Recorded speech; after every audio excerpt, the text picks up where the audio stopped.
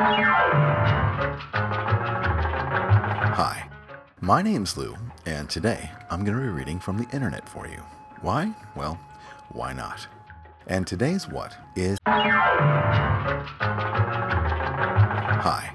my name's Lou, and today I'm going to be reading from the internet for you. Why? Well, why not? And today's what is a legal advice thread. It is found in the Crackhead Clubhouse on somethingawful.com. The original posted by Vlad Templar, and the thread is entitled Legal Advice Thread, Please Read. And it goes like this. Welcome to the Legal Advice Thread, version 1.2. Disclaimer. This thread gives legal opinions, not legal advice. Nothing said in this thread is to be taken as advice given in counsel. This advice is purely informational in purpose and intent, and in no way creates any kind of contract for legal services between you and anyone at Something Awful, nor any member of the website, and most assuredly not with the author of this writing. This information is never to be considered as a substitute for the advice and guidance of a licensed attorney. You are responsible for your own legal future. 1. Intro. For legal advice, please seek the counsel of an attorney. If you have been charged, then this thread is too late for you, and you need to get representation immediately. I highly recommend you visit normal.org and find a lawyer in your state to get assistance. There's absolutely no reason whatsoever in this day and age not to have the phone number of an attorney programmed into your cell phone, so you can call them when you get in trouble, even if you've never spoken to them before. Criminal defense attorneys would much rather get a call from a potential client as they're being processed for the charge than a week before they're supposed to appear before the judge. When it comes to drugs in the United States, you've pretty much got to keep one thing in mind. The law is always against you. In fact, that's just putting it nicely, because the reality is the entire system is completely stacked. Cops know they can cross the line to get that bust. Judges back the cops because they're afraid for their careers if they don't, and the prisons, well, that doesn't even need explanation. I don't say this stuff to scare you or create paranoia. I say it because it's the truth. If there's anything America is short of when it comes to drugs, it's the truth, and quite frankly, I think we all deserve some more. Some of the advice I purport herein may seem a bit over the top, but you've got to remember that there is no point in me giving you half-assed advice.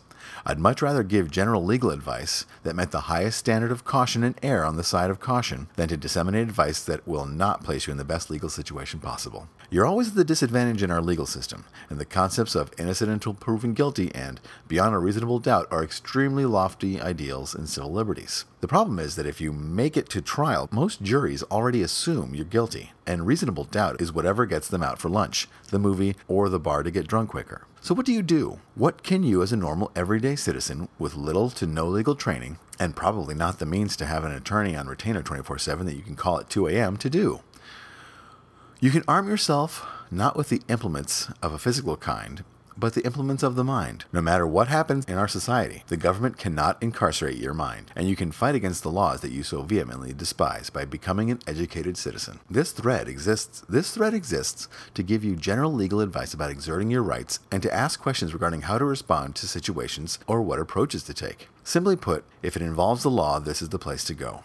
The most important words you may ever say, an invocation of your 4th and 5th Amendment rights.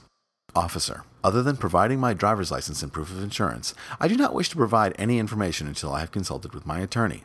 If my lawyer cannot be reached, I would like a public defender, and I would like to talk to my lawyer now.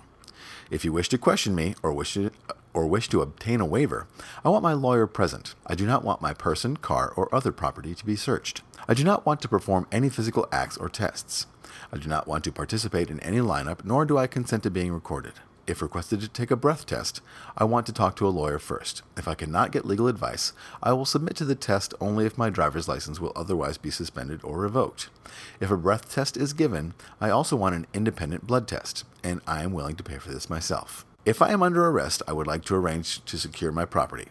I do not consent to any impound or inventory of my vehicle or other property. But I do waive any claim against you for theft, loss, or damage, if you allow me to safeguard my own property. If I am not under arrest, I want to leave. Please tell me so I may go on my way. Thank you.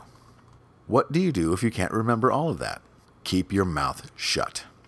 2. Marijuana user categories. Marijuana smokers come in 3 categories. Tier 1. These smokers are your Carl Sagans. They keep it to themselves and limit their exposure. Most of these smokers are extremely diligent about their surroundings and know full well the risks they're taking. Most smokers in this category only consume at home, inside, and know what to do if the cops actually do show up. Smokers in this category are almost never caught. If caught, The smokers in this category tend to call an attorney immediately and try to defend themselves as best as possible. Tier 2. These are your average smokers, your typical college student, if you will. Smokers in this category don't want to get caught and will try to take precautions. Smokers in this category often have at least a passing understanding of the legal ramifications of their decision to toke. However, smokers in this category are certainly more lax about their security than smokers in the first tier. They're the smokers that are more likely to smoke while driving, leave a roach in the ashtray of the car, or somehow do something, even if inadvertent, that will expose them. Smokers in this category do get busted, but not as much as those in the third tier. And when they do get busted, they at least check out the idea of legal representation. Tier 3. These are, for the lack of better words, the idiots. Smokers in this category throw all caution and diligence to the wind and often couldn't care less about taking precautions or knowing anything about the law. Smokers in this category tend to smoke whenever and however they feel like it. Exposure be damned. Many smokers in this category never bother to seek legal representation. When charged, Many smokers in this category never bothered to take legal representation when charged, and many will let multiple possession charges over time just accumulate. Most attorneys that have at least a partial specialization in drugs loathe these smokers because they not only tend to always have an excuse about not paying, but they tend to fuck up while they have pending charges, which nullifies whatever plea bargaining the attorneys have worked towards. In general, if you meet a Tier 3 smoker, stay the fuck away from them. 3. The areas of protection. I'm going to break this initial thread down into 3 parts, descending from the most protected place to the least. A. Your home. B. Your person. C. Your vehicle. A. Your home. In the eyes of the law, absolutely no place gets greater protection than your home. You should consider it your castle and always remember that you have the right to consider it as one. Just like a castle can slam shut the gates and pull the drawbridge, so can you. In that sense, I'm going to focus on the most specific weakness of a castle in your home, the front door. Gone are the days of armies laying siege to a castle. We're in the days of search warrants and SWAT teams, but if a situation arises where you've got a SWAT team stacked up against your door with a breaching ram and a search warrant, you're pretty much done for, so there's no point of addressing that. Thankfully, unless you're a major dealer of illicit substances, you probably don't have to worry about ever seeing a SWAT team bust through your front door. What you do have to worry about is called the knock and talk. The knock and talk. This is a pretty basic tactic of any police officer, and something officers are trained in rather exhaustively. A neighbor has called complaining of loud music, perhaps a fight, perhaps they smelled weed, whatever it is the neighbors saw when the cops show up. All they have are the words of an eyewitness, which is usually flimsy for a district attorney to go on. So the cops have to do the only thing that the law will allow them to do, which is walk up to your front door and knock on it. Steps. 1. Go to the door. 2. Ask, through the door, for the persons to identify themselves, and the cops will do so. 3. Ask, through the door, how you may help them, the popo, on this fine and dandy evening. A. The cops will probably ask you to open the door and speak to them. 4. Tell the cops, through the door, that you will not open up your home without a search warrant and tell them to have a good evening. Walk away from the door. Fact of the matter is that cops can't enter your home without one of 2 things, a search warrant or an exigent circumstance. If you hear knocking at your door, you're going to do what everyone else does and walk up to the door.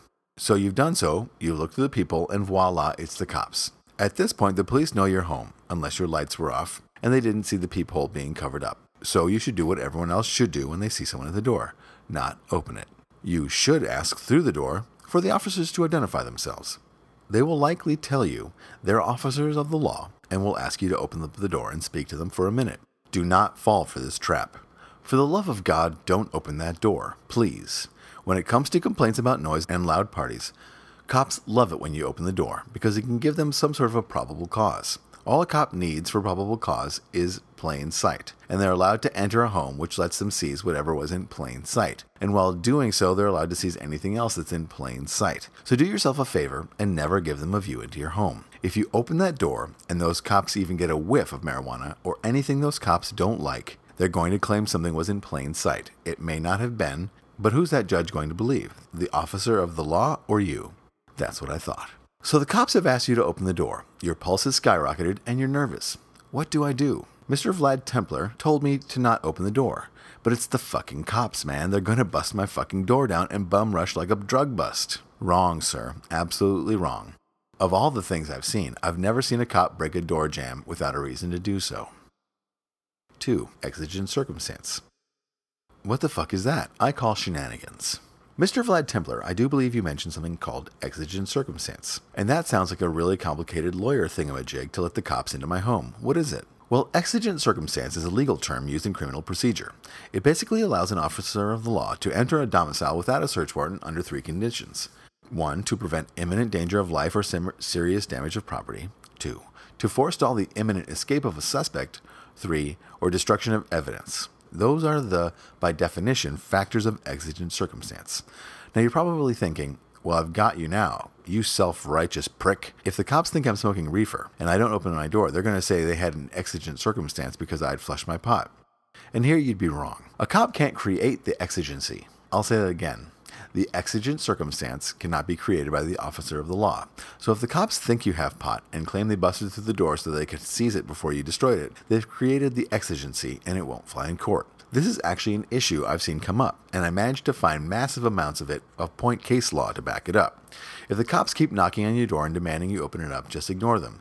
They're just trying to intimidate you into surrendering your rights. Cops do this all the time. Ignore them and they'll go away. If they had a reason to bust through your door and arrest you, believe me, they'd have already done it. So don't give them a reason. 3. A brief note on search warrants. If the cops knock on your door and you follow the above listed procedure and are told they have a search warrant, ask the officer to slide it under the door. Most of the time when cops have a search warrant, they're not necessarily going to hit you with a SWAT team unless it's a genuinely high risk, meaning you're slinging yayo, dude. What you need to look for in a search warrant is pretty simple. Foremost, it will likely look very official, meaning we'll have a description of where is to be searched, what they're looking for, the items to be seized, and more importantly, the signature of the judge. So if the cop's trying to pull some kind of training day shenanigans, you can tell Mr. Wannabe Denzel to give you his name and badge number. You can then promptly call a lawyer who will move like Speed Racer to get to you and help. Receiving mail. If you choose to ship something illegal through the mail, you must accept certain risks. Foremost is the fact that you are not alone in this attempt, and U.S. postal inspectors are well aware of the use of the USPS to move illegal products. It makes sense. You just hope that your package makes it through thanks to the sheer volume, and indeed there's a certain logic to it when sending something from yourself to a friend. Chances are you are not too worried about this, so I'm going to talk to the internet ordering crowd. Ordering over the internet poses many risks.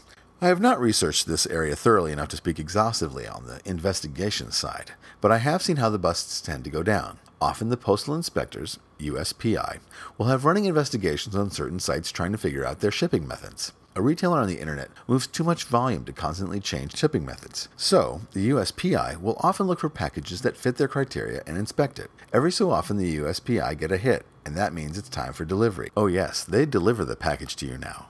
The USPI have already secured the warrant and inspected the package. Now it's time to put you on the spot. What they do is have the USPI agent dressed like a normal postal worker, albeit strapped in a layer of armor, to hand you your package like any other postal worker has throughout your life. Absolutely nothing will seem odd or out of place. Nothing will happen at this moment. About 10 to 20 minutes, depending how badly they want to make sure it goes well in court, the USPI agents actually bust the residence. By giving time post-delivery, they have found that suspects usually have opened the packages, and some have even started working with the contents. This eliminates the defense of I didn't know what it was and intended to return to the post office. They essentially catch you red-handed, and you are at the mercy of the prosecution. Not to seem overly harsh, but the reality of using USPS for moving illegal items is that people do get caught doing it. The USPI is effective, and you can be certain that they have got this all down to a refined science. If you want to take the risk, it is most assuredly yours for the taking. And because of this, I give you the above information so you take the proper moment of pause before hitting that submit order button. Back to the protections areas. B. Your person. Steps. Stop and let the officers walk to you. Do not run. Ask the officers if you're free to leave. If not, ask why you're being detained. Detainment is not the same as arrest, but your rights are still there. If the cops try to search you, refuse any searches. If they insist on patting you down, let them. Stop and frisk is legal. But immediately state that you do not consent to any further searches and request to call your attorney. Do not answer any questions. Simply be silent. Lying, even a white lie, is something else you can be charged with. Above all, be courteous. The scenario. So you're strolling down the street, minding your own business. You've got Rick Astley blaring in your headphones, and before you know it, you're being rolled by the cops. Now that's a Rick roll. Ha ha. Your first move is to stop and let them come to you. I think it goes without saying that you never run from the cops. It'll never work, and you'll only make matters worse for yourself when you get caught. Oh shit, now what? Cops can stop you on the street to question you and even pat you down for weapons. So let's start this section by addressing the latter frisk, the stop and frisk. A pat-down search is by definition for weapons, but if a cop feels anything he considers slightly suspicious in your pockets, he's going to find it. So let that be a lesson. If there's anything you don't want to be found, then your pockets are the worst place in the world. What's much better is any kind of bag. So your best bet if you're walking around and you have something illicit on you is to place it inside a container. To give any idea of the legal weight of this, I defer to the Supreme Court of the United States. Quote, "For just as the most frail cottage in the kingdom is absolutely entitled to the same guarantees of privacy as the most majestic mansion, so also may a traveler who carries a toothbrush and a few articles of clothing in a paper bag or knotted scarf claim an equal right to conceal his possessions from official inspection as a sophisticated executive with a locked attaché case." End quote. I think that's pretty self-explanatory. Cops don't expect you to know it, though, and the vast majority of cops don't know it either. If a cop tries to search a bag you're carrying, you should immediately state you do not consent to any searches of your items. If they search them anyway, you might get arrested, but it's something you can fight. The questioning. If cops ask you for your name, give it to them. If they ask you to see some identification, give it to them. Nothing requires you to carry an ID with you on the street, but it's a lot less of a hassle if you just hand them an ID card than it is to say that you don't have one. If you don't have one, they're allowed to attempt to ascertain your identity, so it's best to just comply with the request for identification. By and large, the biggest advantage the Fifth Amendment gives you is the right to be silent. Pause for a moment and think about what I just said. You have the right to be silent. Sometimes, no, almost all the time, the best thing you can do is be silent. Just about anything you say will be twisted and used against you. Refusing to answer questions by silence is a great option to choose. You can't be charged for refusing to answer a question. That's your right. By and large, the biggest favor you can do for yourself here is to be kind and courteous. Like it or not, the cops love to feel in control. So placate their egos. It'll work in your favor and is just one less thing you might have to deal with. Exerting your rights won't piss the cops off. And last time I checked, contempt of cop is not a chargeable offense. So long as you comply with the law, you're fine, even if you are arrested. The threat of the grand jury. Believe it or not, some cops will actually threaten you with this, and I didn't even believe it till I actually saw it happen in a case. Something more educated cops will do when they start questioning you, and you stay silent, is threaten you by saying they'll get a grand jury to make you talk. Well, that's a great idea and grand, but a cop is not a grand jury. Hell, the cop can't even make a grand jury convene. That would take the DA. If a cop threatens you with this, just do your best to stifle the laughter that I would certainly have, because a grand jury is a whole new ballgame. If the DA has a grand jury convene, the grand jury can consider evidence against you that will force you to appear in court and testify. Notice that whole in-court thing? Yeah, it happens in court, with counsel present before a judge. A cop is not a grand jury, he is not a judge, and he is certainly not a DA. Don't fall for his bullshit. And finally, your car. Steps. Have your driver's license registration, if your state has it, and insurance verification handily accessible and not in a location where you'd store anything illicit. Be courteous, but don't answer questions about, do you know how fast you're going, by telling them. That's an admission of guilt. Keep asking, how may I help you? If the cops ask to search your vehicle, refuse. If the officer keeps asking questions, ask if you're free to go. If the officer tells you you're not free to go, then state overtly that you're invoking the protections of the Constitution of the state you're presently in, as well as the protections of the Constitution of the United States, and that you're expressly invoking your right to counsel. Once you've invoked your right to counsel, the cop can either arrest you or let you go. He cannot ask you any further questions. If the officer keeps questioning you, remember this for your attorney. It goes to character/ethics of the officer. Never consent to a standardized field sobriety test. A field sobriety test is a completely subjective test, meaning the officer doesn't think, quote, would a reasonable person think this driver is impaired, end quote, but rather, quote, do I, the police officer, think this person is impaired, end quote. The difference is huge, and when you willingly submit to a field sobriety test, you're submitting to their subjective inspection of your sobriety. Translation, they're going to claim you failed one of the physical coordination tests. There is no field sobriety test currently available to police for marijuana. Though there is a saliva test, it's still lab-based. And you can simply tell the officer you're willing to blow on a breathalyzer, but you won't submit to the field sobriety test. That's all they've got. On to the car. The car is the worst place for you to have a police encounter, period.